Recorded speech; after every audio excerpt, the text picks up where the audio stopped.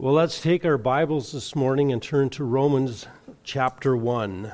Romans chapter 1. And our text for this morning will be one short verse, verse 18. But I want to read this morning verses 18 to 23. Romans chapter 1, beginning at verse 18.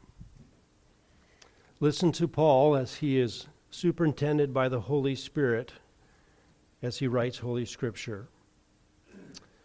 For the wrath of God is revealed from heaven against all ungodliness and unrighteousness of men who suppress the truth in unrighteousness. Because that which is known about God is evident within them, for God made it evident to them.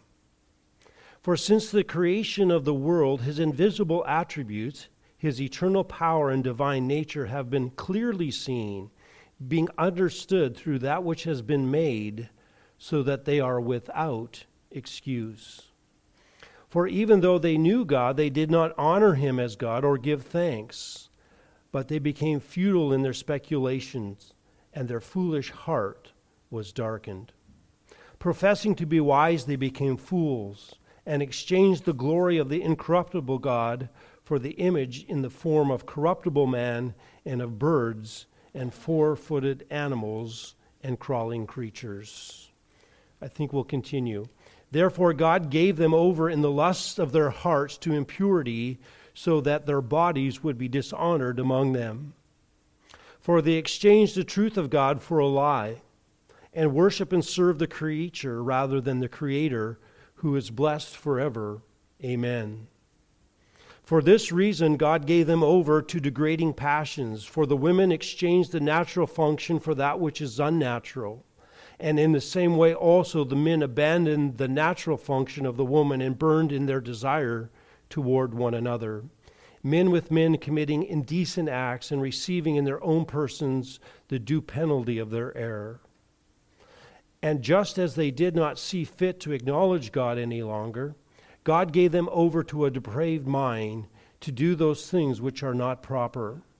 Being filled with unrighteousness, wickedness, greed, evil, full of envy, murder, strife, deceit, malice, they are gossips, slanderers, haters of God, insolent, arrogant, boastful, inventors of evil, disobedient to parents, without understanding, untrustworthy, unloving, unmerciful.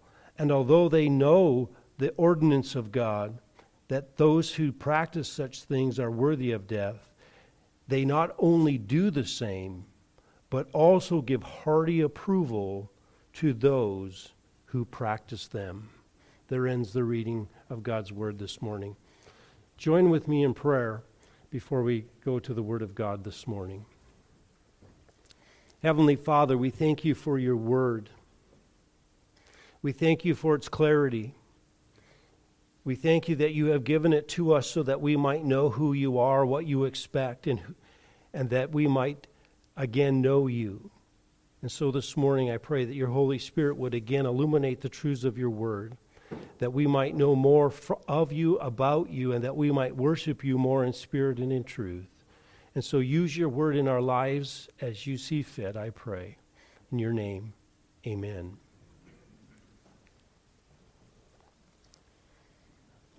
I want you to imagine with me this morning, you're going out to share the gospel with one of your friends. And I mean, that's a difficult thing to do, but you have in some ways screwed up your courage. You recognize that Paul says, don't be ashamed of the gospel. It's the power of God, and so you're going out. And so as you are walking down the street with your friend, and knocking off the mic, as you are walking down the street with your friend, you see a person and you approach them. And your friend says, I've got this one. And they walk up to the person and they say, you're under the wrath of God. You're going to hell. You need to repent right now because you're going to burn in hell for eternity, for all time. God is angry with you. He is angry with sinners, and he's angry with sin, and you are in trouble. What's your response going to be? Are you going to be like, well, maybe I'm one of those people who might be just slightly ashamed of the gospel? Right? That's a little bit harsh. In fact, you're thinking at this point, I think my friend needs some sensitivity training. Because that's not really going to go well. People don't like to hear that. But that's exactly where Paul starts. That's exactly where Paul starts. He starts the gospel in this treatise on the gospel. After giving this introduction of why we should look at the book and introducing the themes of the books, he says, here's the problem. For the wrath of God is revealed. This is where he starts. He starts with the bad news. He doesn't start with good news. Jesus loves you and he's got a plan for your life. Paul starts exactly where you need to start. Guess what? There's a problem. It's called the wrath of God. And when you give a gospel presentation and all you say are the good things, and you say God loves you, God's going to forgive your sin, you're forgetting about the wrath of God, and you're not presenting the whole gospel. And you are actually removing one of God's designs in order to make people recognize their need for the gospel. Why do I need the gospel? God's going to save you. From what? God's going to make your life better. Well, my life's pretty good already. What do I need to? Well, God doesn't like sin. Well, that's nice. But what makes the gospel and necessary is the fact that what? The wrath of God. And so Paul is going to deal with that, exactly with that in our text this morning. Here's the problem. God is wrathful. It may not be the picture of God that we like. It might not be a popular picture. It might be one that most people try to suppress. But God is actually a wrathful God against sin. Now this morning as we start our text and as we start at verse 18, we're going to recognize Paul is now transitioning in this book. And he's starting really a major section of this book. And it runs from verses 18 to the end of chapter 4. And he really is giving us and explaining what the gospel is. And he's giving an explanation of justification by faith. In other words, in order to get saved, you're going to need to be justified, declared righteous. And the only way to be declared righteous is to receive Christ's righteousness through faith. Now, in this first major section, Paul, in chapters 1 through verses 320, is going to talk to us about the universal need for justification. In chapter 1, verses 18 to 320, he's going to talk about the universal need for justification.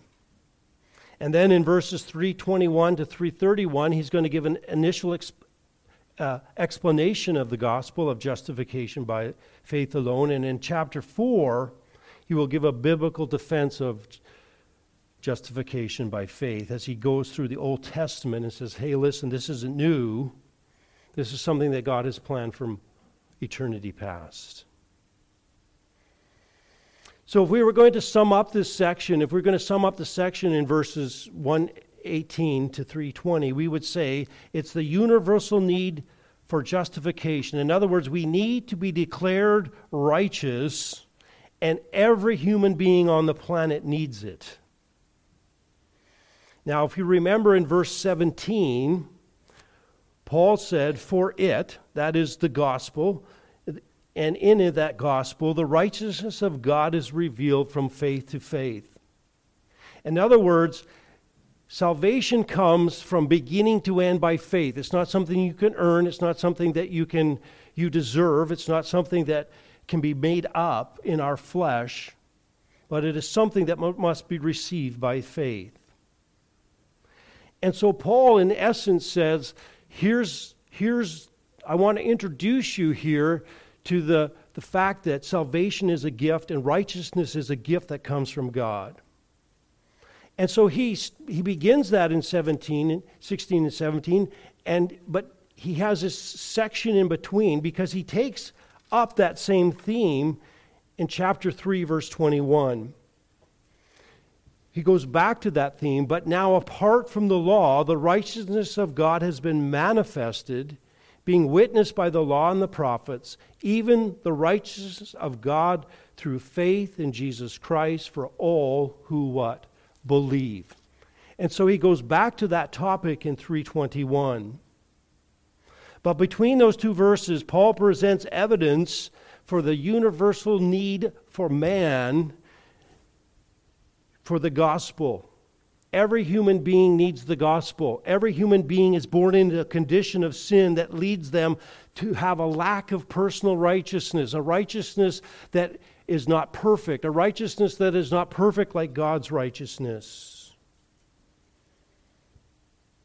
Now again, you might say, well, why does he start there? And we've touched on it already. Because you have to let people know that they're in trouble. You have to let them know that they're sick spiritually, that they're dead spiritually. We just took my father to the doctor.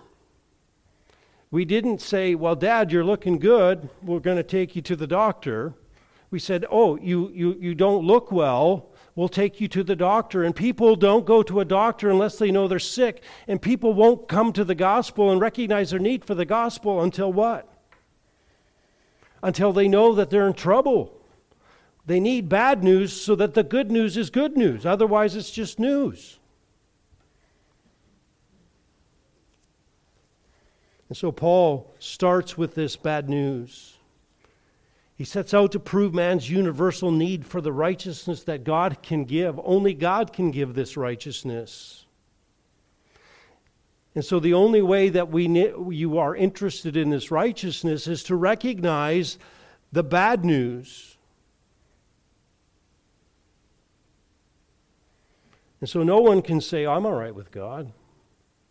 I'm a good person. I'm better than my neighbor, certainly. I do a lot of good things.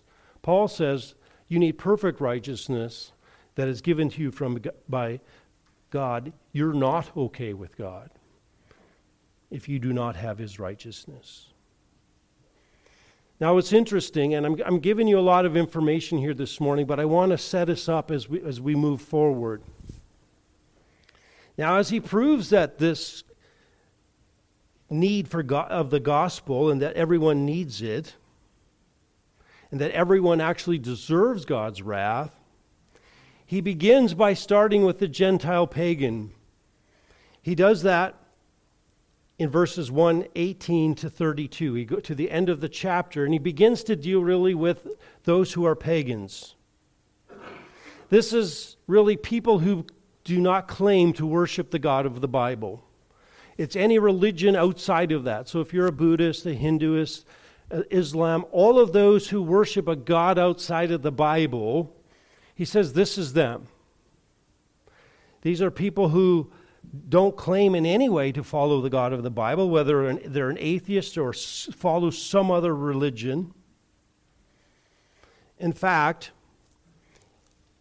in verse 23, he really sums these people up. They've exchanged the glory of the incorruptible God for the image in the form of corruptible man, of birds and four-footed animals and crawling creatures. They now worship something else than the living God. They're not even claiming to worship the true God. They are simply worshiping something else. Some idols, some other God, some other ideology and philosophy. And so these are the Gentile pagans. These are anyone, and we could say universally anyone, who claims to worship any kind of God outside of the God of the Bible. Well, there's a second group that he indicts, and that's beginning in chapter 2, verse 1, and he is indicting the Jews here. He's having a confrontation with them, and in this confrontation, really, and in this indictment, is of every moral religious person who claims to worship the God of the Bible. And there are many people who claim to be worshiping the God of the Bible. They use his name. They use the Word of God. At least they use part of the Word of God. those who would be in the Mormon Church, the Catholic Church, Jehovah's Witnesses, all of those who would in some way start with some of the Bible, claim to be worshiping Jehovah or the true God. And he says he indicts them. They're moral and religious, but they don't worship the true God. They're not connected to him through his righteousness. In fact, he says in chapter 2, verse 17, "But if you bear the name of Jew and rely upon the law and boast in God, the true God, and you know his will in Scripture, and you approve the things that are essential to being instructed, you are confident that is your guide." He's speaking there to Jews. And he says, you are the ones who are confident. You think because you have the law, because you obey it, that you are right with God. And he says, actually, you are what? Are a guide to the blind. He says, you're not connected to God at all because you think you can get there through your works. He thinks because you're religious and moral that somehow you'll be good with God. And he says that's not true. And then there's a third group he indicts, and it's really, and this is just in case you don't think you fall into any of those categories, he says all humanity. All humanity. And this begins in verse 3:9 and runs down through the end of this section, verse 20. Here Paul's comprehensive indictment of all humanity. And now these verses are key to understanding this section. Verse 9. Look at verse 9. When they are, verse 9, I'm going to read it. What then? Are we better than they? Speaking of the Jews. Not at all. For we have already charged that both Jews and Greeks are all under sin. That's what he's done for the first couple of chapters as it is written. And now he's going to get completely comprehensive. He says in verse 10, there is what? None righteous, not one. The whole passage flows down this way to verse 19. Now we know that whatever the law says, it speaks to those who are under the law. Here's the key. So that what? Every mouth may be closed. What Paul is dealing with in this section is to bring every single human being to the point that when he stands before God and the judgment, he has nothing to say. All he can do is what? Cup his hand over his mouth and shut up. But he has no excuse. He goes on to say, and all the world may become accountable to God. The focus of this section in 3:9-20, it's a comprehensive indictment of all humanity. So there's kind of an overview of what Paul is doing in this section. And I just want us to paint this picture as Paul gives this universal indictment of all humanity and the need for righteousness. This is why we need the gospel. Now today we're beginning in this section between verses 18 to 32. This indictment of the Gentile pagans. And again, we said this goes for everyone who does not try to follow Scripture or the God of the Bible, every person who's disconnected from the true God. And so he says in verse 18, for the wrath of God is revealed from heaven. Now the first thing we note is that this sentence flows in context. Notice it begins with that important word for. It's the little words that we need to follow, those conjunctions. But, because what's the connection? Paul links the wrath of God to the gospel, what he mentioned in verses 16 and 17. There's a connection here. The righteousness from God, what's the connection? Listen carefully. God's gift of righteousness is revealed in the gospel is necessary because of verse 18. In other words, you need the gospel, you need the righteousness that's revealed there. You need that given to you because God's wrath is revealed against man's sin. Here's the problem. God is wrathful. God despises sin. And this is why you need the gospel. You need to recognize that you are destitute of any righteousness that can save you. Nothing that can satisfy God's demands. And therefore, we are all worthy to be exposed to the wrath of God without his righteousness. The only hope is righteousness promised in verse 17. And that comes not by works, not by trying to be good enough for God, but through faith in the finished work of our Lord Jesus Christ, trusting in the person of our Lord Jesus Christ.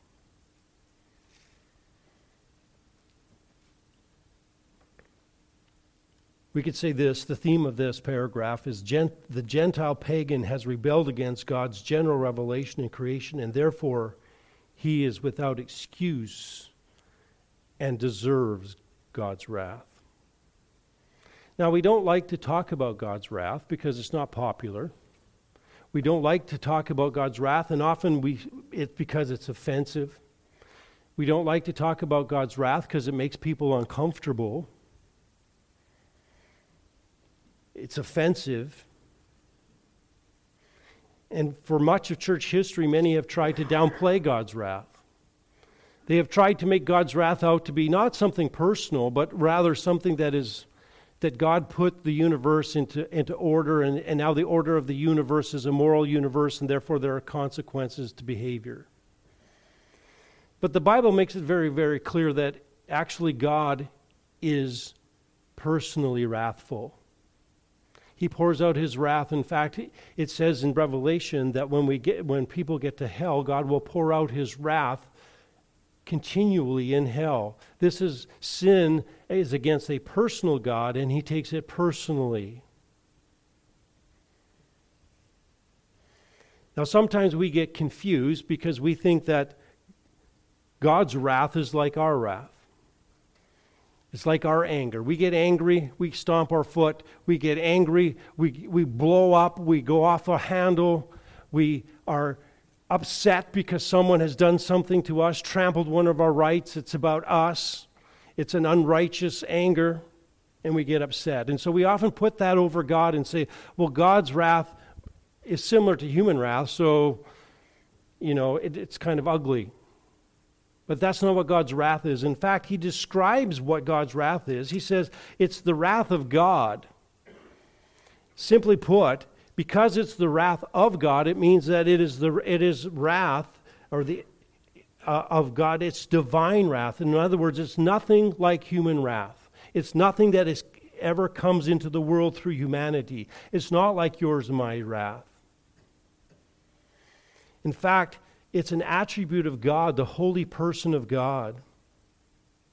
And so it is a wrath that comes from God that is divine. It is not like human wrath. It's not a wrath that comes from losing one's temper, but rather it is a product of God's character as he responds to evil, how a holy God responds to evil. In fact, he goes on to say that this wrath is from heaven. In other words, its source is heaven. The wrath of God comes from heaven. Earth is actually dominated by heaven. We know that Satan is the prince of the power of the air, but ultimately it is God who is in control. And so this wrath comes from the very throne of God. Now, I want to define very clearly what the wrath of God is, because we must understand. One dictionary defines God's wrath as this: it is the settled opposition of God's nature against evil, his holy displeasure against sinners and sin, and the punishment he justly metes out on them on account of their sins. Now notice this, it is based what?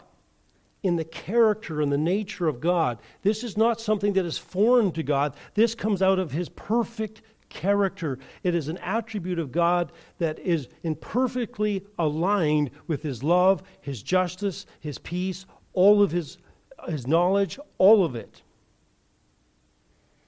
And this is what makes God, the proper understanding of God's wrath, this what makes it necessary to get God's righteousness. As I said earlier, what difference does it make if God just didn't like sin? If he just found it less than nice?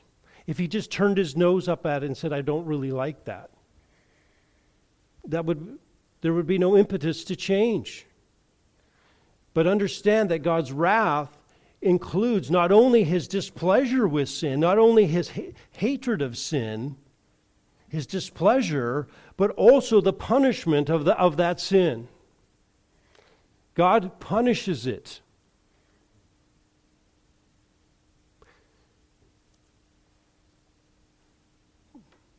It's his resolute action in punishing sin, God's determination to punish it. And he doesn't throw sin into hell, he throws sinners into hell.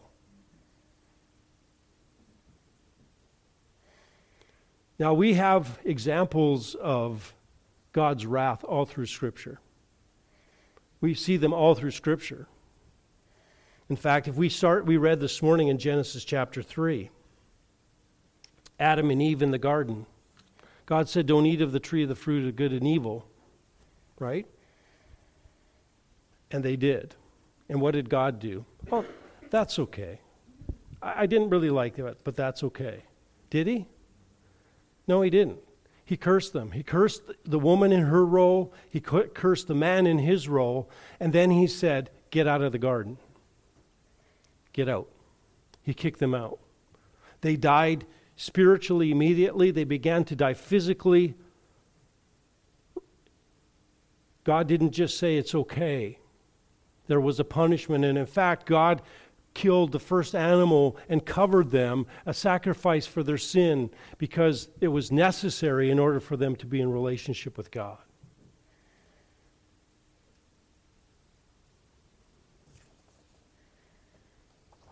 Didn't take long. Genesis chapter 6, right? Every thought and intent of man's heart was evil. What did God do? Oh, that's all right. Did he? No, he called a little guy called Noah.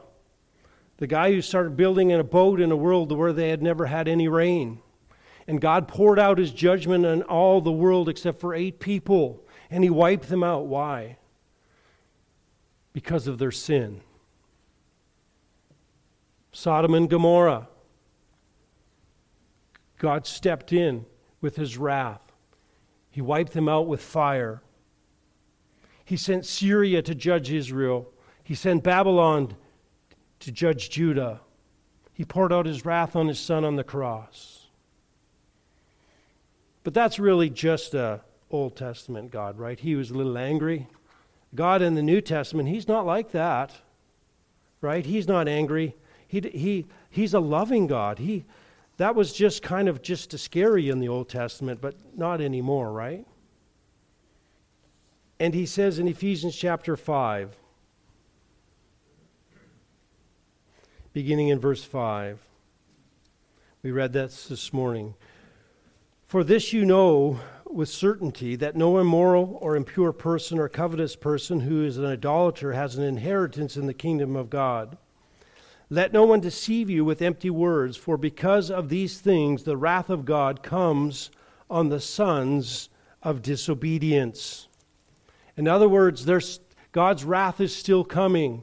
There's a time where God will pour out his wrath on his return on those who are disobedient to him. God is still a God of wrath. Revelation demonstrates God's judgment. God is coming back with judgment. But you'll notice here in Romans, Paul says this, for the wrath of God is revealed from heaven. Now notice this, he doesn't say that the wrath of God will be revealed in the future, but present tense, that it is being revealed. It could be, we could translate this even, for the wrath of God is constantly being revealed from heaven. If we said it's going to be revealed in the future, that would mean we could say what? Well, I've got some time. I'll procrastinate. Things are all good, right? I'll wait. I'll wait till I'm older. I'll wait just another bit longer so that I can stay in my sin.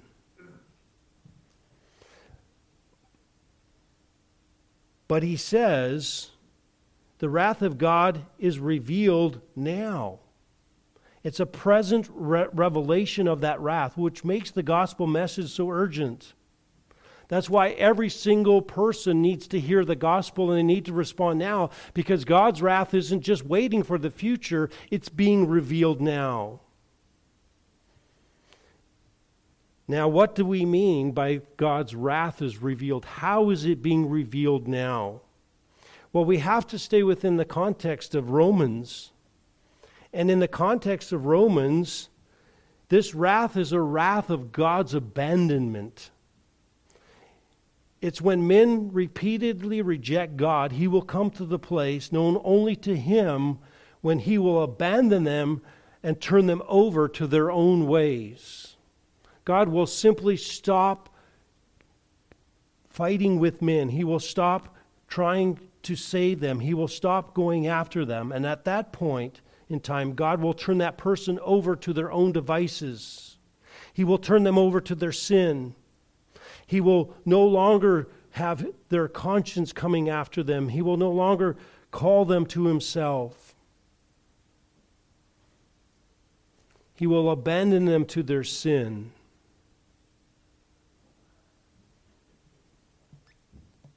In other words, there comes a point where God will no longer strive with men, and he will give you exactly what you want. He will give you your sin and the punishment that it goes with it. This is again found in Romans chapter 1, verses 24, 26, and 28. Paul states, therefore, what? God gave them over to the lusts of their heart to impurity so that their bodies would be dishonored among them. Verse 24. Again in verse 26, for this reason God gave them over to degrading passions, for their women exchanged the natural function for the unnatural. This is the gross sin of a lesbian. Then in verse 27, in the same way also the men abandoned natural function and burned in their desire to one another. Just as they did not see fit to acknowledge God any longer, the wrath is their present rejection of God. They have rejected God, and now God has given them the sin that they desire. It says they did not see fit to acknowledge God any longer. God gave them over. This is the third time Paul says that. God gave them over. It is a slippery slope that leads further away from God.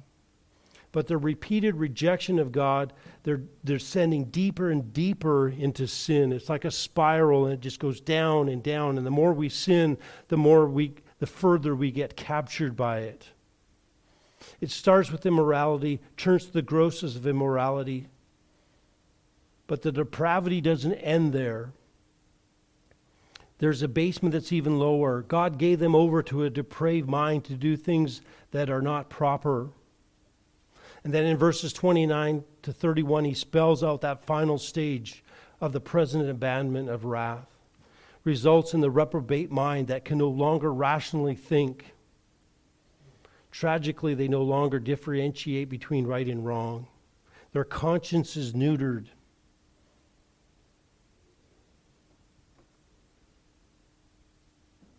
says they ultimately what? Give hearty approval to those who practice the things that are against God. The depraved mind. The scariest place to be. And this can happen to a person, to a culture, society, denomination, a seminary, a church, anywhere. God can simply abandon them to their sin.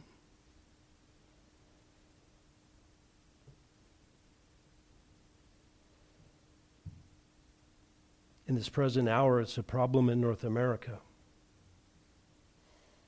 Our nation has abandoned God's morals. They have abandoned God's ways.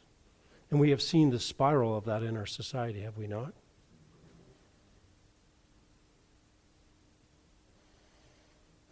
Paul says, here's the problem. The wrath of God is revealed from heaven.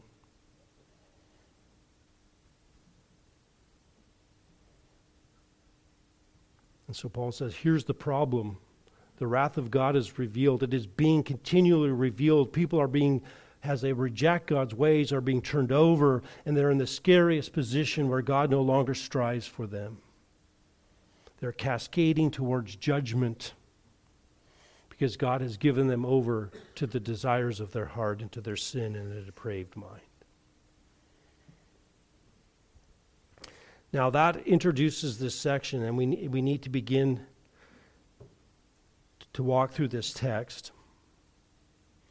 And so in verses 18 to 23, we'll see why God revealed his wrath. In verses 24 to 32, we will see how God's wrath is revealed.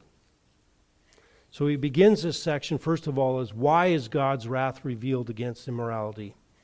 What makes God angry? What brings him against them? And in this paragraph, or in this section, Paul gives two reasons why God is angry with the immoral pagan. He gives us two. First of all, the willful rebellion against God's law. And secondly, the willful ignorance of God's person. Now, first of all, Paul's indictment of the immoral pagan begins with rebellion against God's law. Now, you might say, well, first of all, you might be thinking, well, what about those people who don't know about God's law? What about those people who have never heard the gospel? That's not fair. Well, actually, Paul addresses that pretty clearly. And he says, in verse 12, for all who have sinned without the law will also perish without the law, and all who have sinned under the law will be judged by the law. For it is not the hearers of the law who are just before God, but the doers of the law. For when the Gentiles who do not have the law instinctively do the things of the law, these are not the law, having the law, are the law to themselves, and that they show the work of the law written in their hearts, their conscience bearing witness, and their thoughts alternately accusing or defending them. He's saying this, God has written his law in their hearts. He's written his law in every single person's heart. In fact, he's even shown that he exists to them. He's put it in their hearts. They're without excuse, because every single time someone sins and they have a twinge of their conscience, guess what? That's God's law written in their heart, and they know that they're sinning, and they are culpable for that.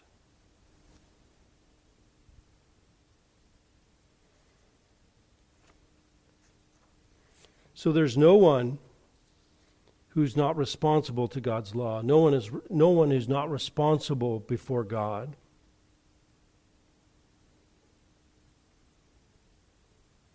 Every human being knows God's law because God has written the essence of it into the DNA of their heart.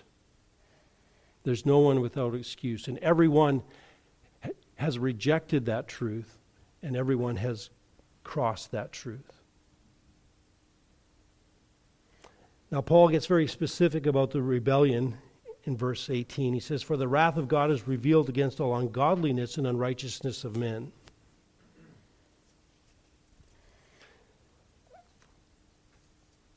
Now, the indictment of this section, I already told you that Paul was addressing the guilt of immoral pagans, but in reality, this indictment is for all men and women. All those who are religious, those who are pagan, those who are moral in their lives, who are immoral, those who are Jews, who are Gentiles. This verse describes all mankind's rebellion against their Creator. Now notice, Paul says our rebellion against God's law falls into two basic categories. First of all, there is ungodliness.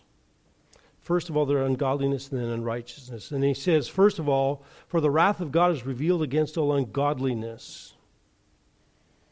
Literally, it means upon. It has the idea of God's wrath coming and descending upon those who are ungodly.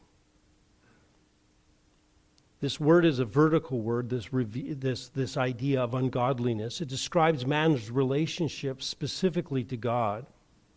And it describes a sinful, flawed response to God, to the true God.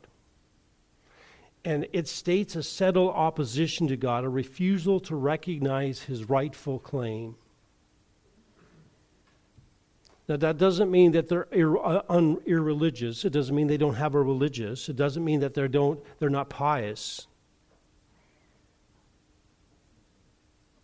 These people worship, and we know from Romans that all people are created as worshipers.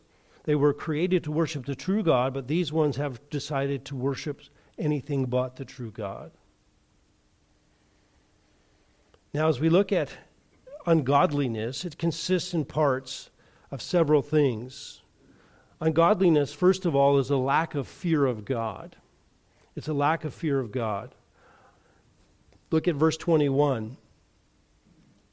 For even though they knew God, they did not what? Honor him. And we'll talk about this next week.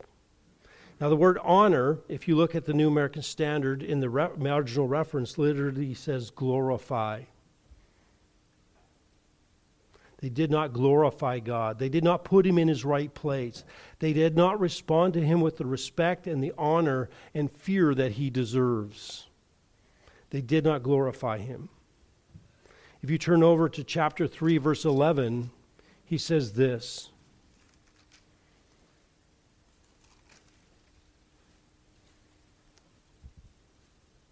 When it comes to the indictment of humanity, 3:11, there's none who understands. There is no one who seeks God.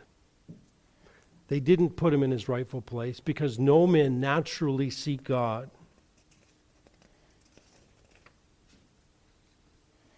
We say, but there's a lot of people in false religions. Aren't they looking for God? Aren't they seeking God? No, they're not. They're actually running from God. They are replacing the true God and the knowledge that God has given them, and they are running away from him and worshiping a God of their own making.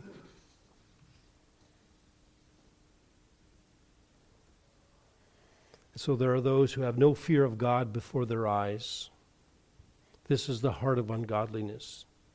A second part of ungodliness is not only a lack of fear of God, but a lack of love for God. This is the most basic command that God has given to humanity. Remember in Deuteronomy chapter 6:5 with the Shema, you shall love the Lord your God with all your heart, with all your soul, and with all your might. This is what God expects. This is what God demands of you. Remember Jesus when in Matthew 22, the scribes come and tried to trip him up. What is the greatest commandment? And Jesus simply says, you shall love the Lord your God with all your heart, with all your soul, and all your strength. And yet, ungodliness does not love God. The person who's ungodly does not respond to God in love. In fact, it is the essence of being a Christian to respond to God in love. For we know that all things causes all things to work together for good for those who love God, for those who are called what? According to his purpose. Why? To those that what? Love God. That's who God is in right standing with. The true follower of Christ is the one who loves God. But those who do not follow Christ, those are not true believers and do not love God. They are ungodly. Right? And Jesus said, if you love me, what? Keep my commandments. The essence of love is obedience. The ungodly do not obey. Third part of being ungodly is not only the lack of fear of God or lack of honor of God, a lack of love for God, but thirdly, a lack of worship of God. This is foundational to what God requires of us. When God lays out the sort of basic overview of his law in the Ten Commandments, how does he start? Exodus 20, verse 3. You shall have no other gods, what? Before me. Now we want to clarify that. When he says before me, he's not talking about priority here. He doesn't say, you can worship other gods, but just make me first. All right? When he says before, he means in my presence. You shall have no other gods, what? In my presence. Well, where is God present? Everywhere. Everywhere present. He's saying, I'm the only one and true God, and I should be the only one that is worshipped. You worship me alone.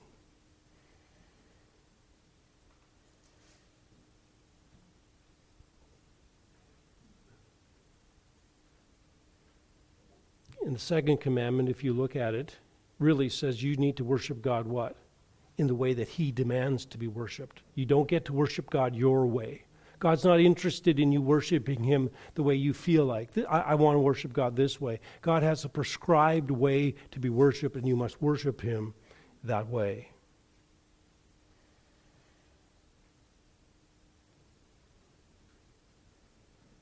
But instead, what happens in Romans chapter 1:23, men and women exchange the glory of the incorruptible God for images. Right? They get into idolatry. Verse 25, for they exchange the truth of God for a lie, and they worship and serve the creature rather than the Creator, who is blessed forever.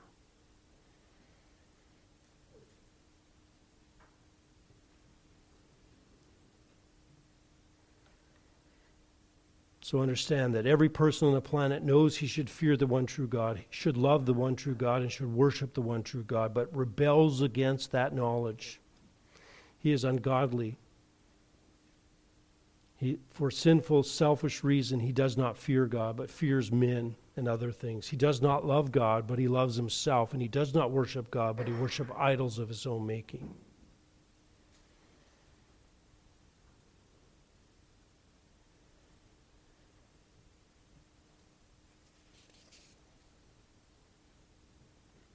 There's a second category of sinfulness in Romans 1:18. Not only ungodliness, but unrighteousness. For the wrath of God is revealed from heaven against all ungodliness and unrighteousness of men.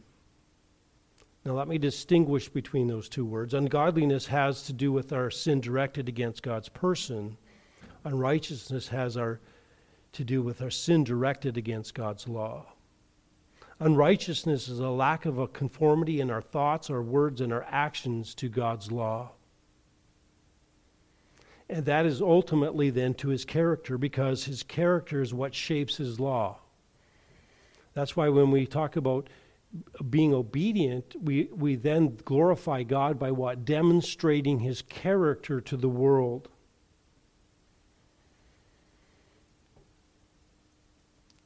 And so Paul goes on to identify a number of sins that pagans engage in that violate God's law. In verse 24, it's moral impurity, sexual impurity. In verse 26, it's homosexuality.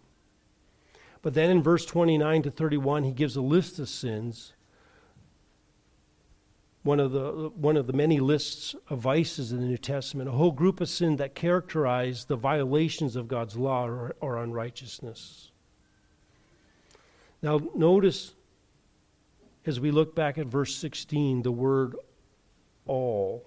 The word all. Right? He says, against all unrighteousness. Not some, not most, but all. In other words, God does not look over any unrighteousness. He does not look over any sin.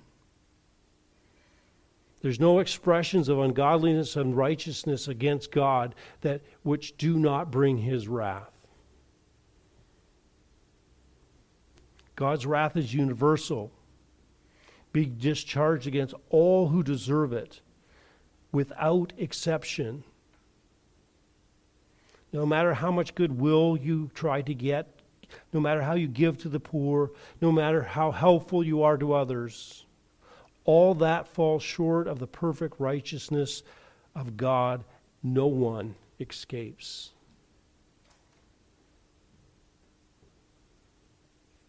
You can't look at others and say, well, I'm better than them. God's standard is perfection.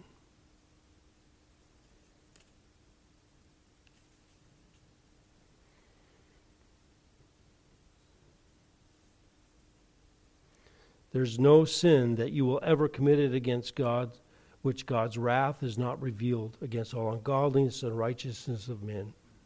It is universal. It is for all, apart from the grace of God. Well, there's a second reason that God is angry with men, and that is the willful ignorance of God's person.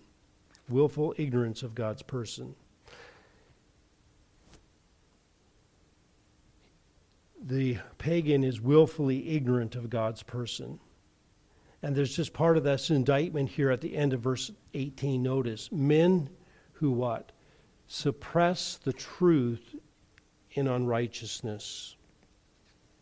Now he explains that in verses 19 to 23, and we'll go through that next week. But he says, we'll take a brief look at this. For the wrath of God is revealed against men who suppress the truth in unrighteousness. Now, what truth is to which Paul is referring? Well, the context makes it very clear. He means the truth about God that is revealed in creation. Look at verse 19. Because that which is known about God is evident within them, for God made it evident to them. For since the creation of the world, his invisible attributes, specifically his eternal power and divine nature, have been clearly seen, and they are understood by looking at what he has made, so that all human beings are what? Without excuse. There's no excuse. So understand what Paul is saying. God has made certain things about himself known in creation.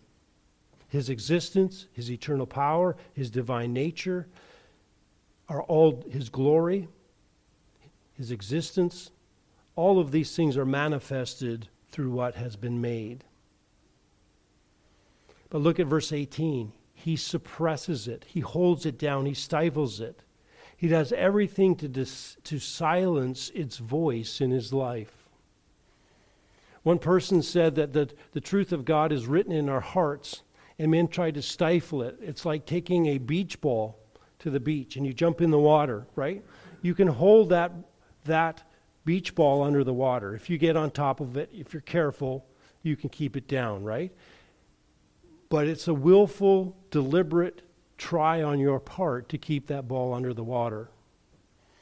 But the moment you let go, what happens to that ball? Pops up to the surface, right? And stays on the top. And so it is with God's truth. Men try to stifle it. Men try to keep it down. And they willfully try to stay away from it. But that truth just keeps coming back, right? And we know that those who claim that there is no God and that they aren't responsible to God, there are those moments where their guard's down, where they're tired and they're weak, and they lay on their beds, and they know. They know. And how do we know that they know? Because God says they know. And there are those who are in varying degrees of suppressing the truth, of trying to hold that truth back.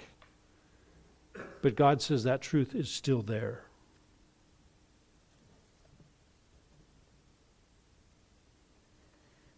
And that's what every sinner chooses to do. He intentionally ignores or denies what God has made evident to him about his person. Don't want to see it. Willfully ignorant. But God says they know the truth of his existence. They see his divine nature, and they intentionally keep it away. John Stott writes, it's not just that they do wrong, though they know better. It's that they have made a decision to live for themselves rather than for God and others, and therefore deliberately stifle any truth which challenges their self-centeredness.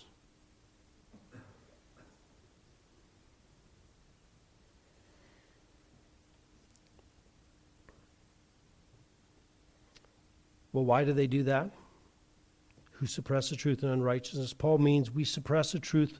He could mean we suppress the truth by our unrighteousness, by the things we do. But I think it's best to understand we suppress the truth we know about God and his law because of our unrighteousness, because we love sin. We want to do what we want to do, so we suppress the truth. Every person is naturally inclined to follow sin and resist God. We could say, who are consistently attempting to suppress the truth by steadfastly holding to their sin.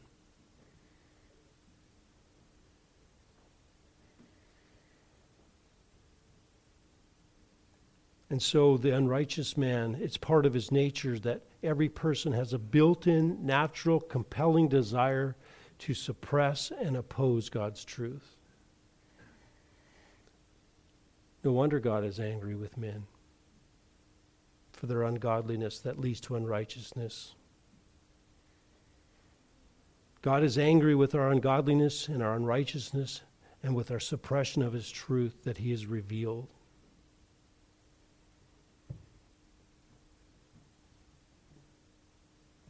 So God is wrathful. God is angry. But here's the good news. God is also a God of grace. He's a God of grace. Grace is a quality of God's character that causes him to delight not just to do, but delight in doing good to those who deserve exactly the opposite. That's grace. And moved solely by his grace, God made his way to satisfy and to justify the ungodly and the righteous. Remember, it says, for God so loved the world that he sent. It did not say, for God felt obligated. He was not obligated. He says, for God so loved that he sent. It was solely by grace, solely by his choice. That's why Romans 5:6 says, for while we were helpless, there was nothing that we could do to get righteous with God, nothing that could save us, nothing that spiritually that would make us capable of it. At the right time, Christ what? Died for the ungodly. Those who didn't fear God, those who didn't love God, those who didn't worship God, he died what? On their behalf.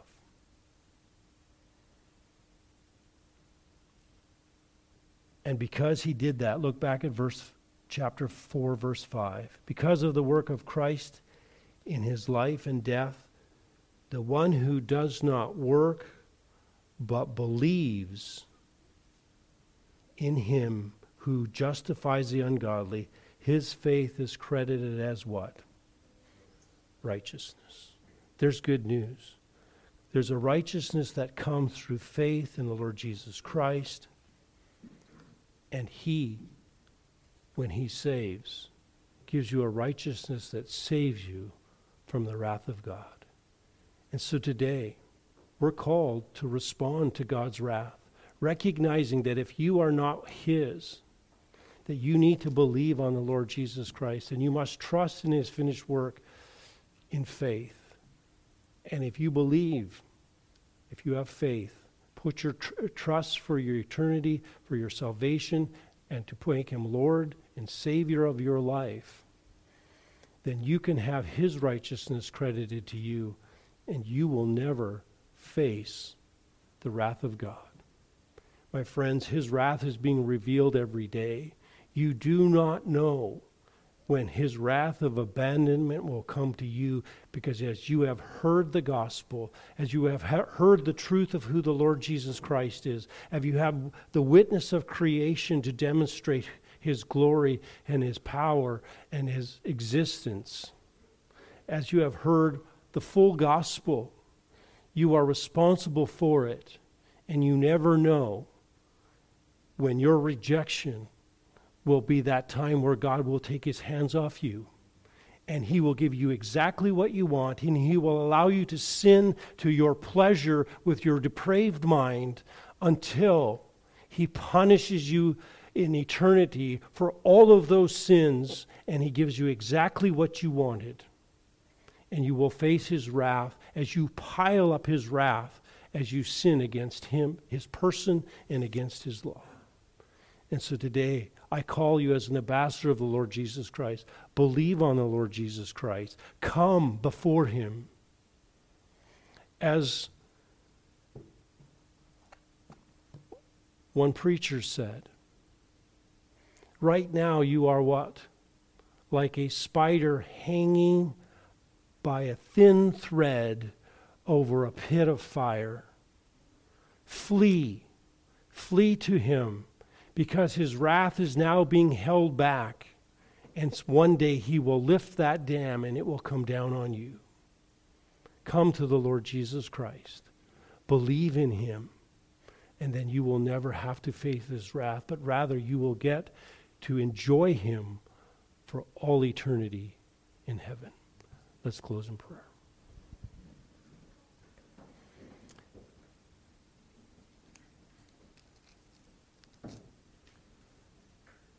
Heavenly Father, we are reminded again this morning of your grace. And we praise and thank you that we have been, for those of us who know you, we have been saved from your wrath. And I pray this morning, if there's anyone under the hearing of my voice, that you would work in their heart to open their eyes, to regenerate them, that they might see the Lord Jesus Christ for who he is. That they might recognize this morning that they are under the wrath of God, and they are not promised that you will not take away your presence from them and you will not pursue them any longer. In fact, they're not even promised their next heartbeat. And so I pray that they would recognize that they are under the wrath of the mighty, infinite God and that they need you. And so please open their eyes that they may see Jesus. We praise and thank you that we will never face that wrath because we are standing in the righteousness of our Lord Jesus Christ. We praise you for that in your name. Amen.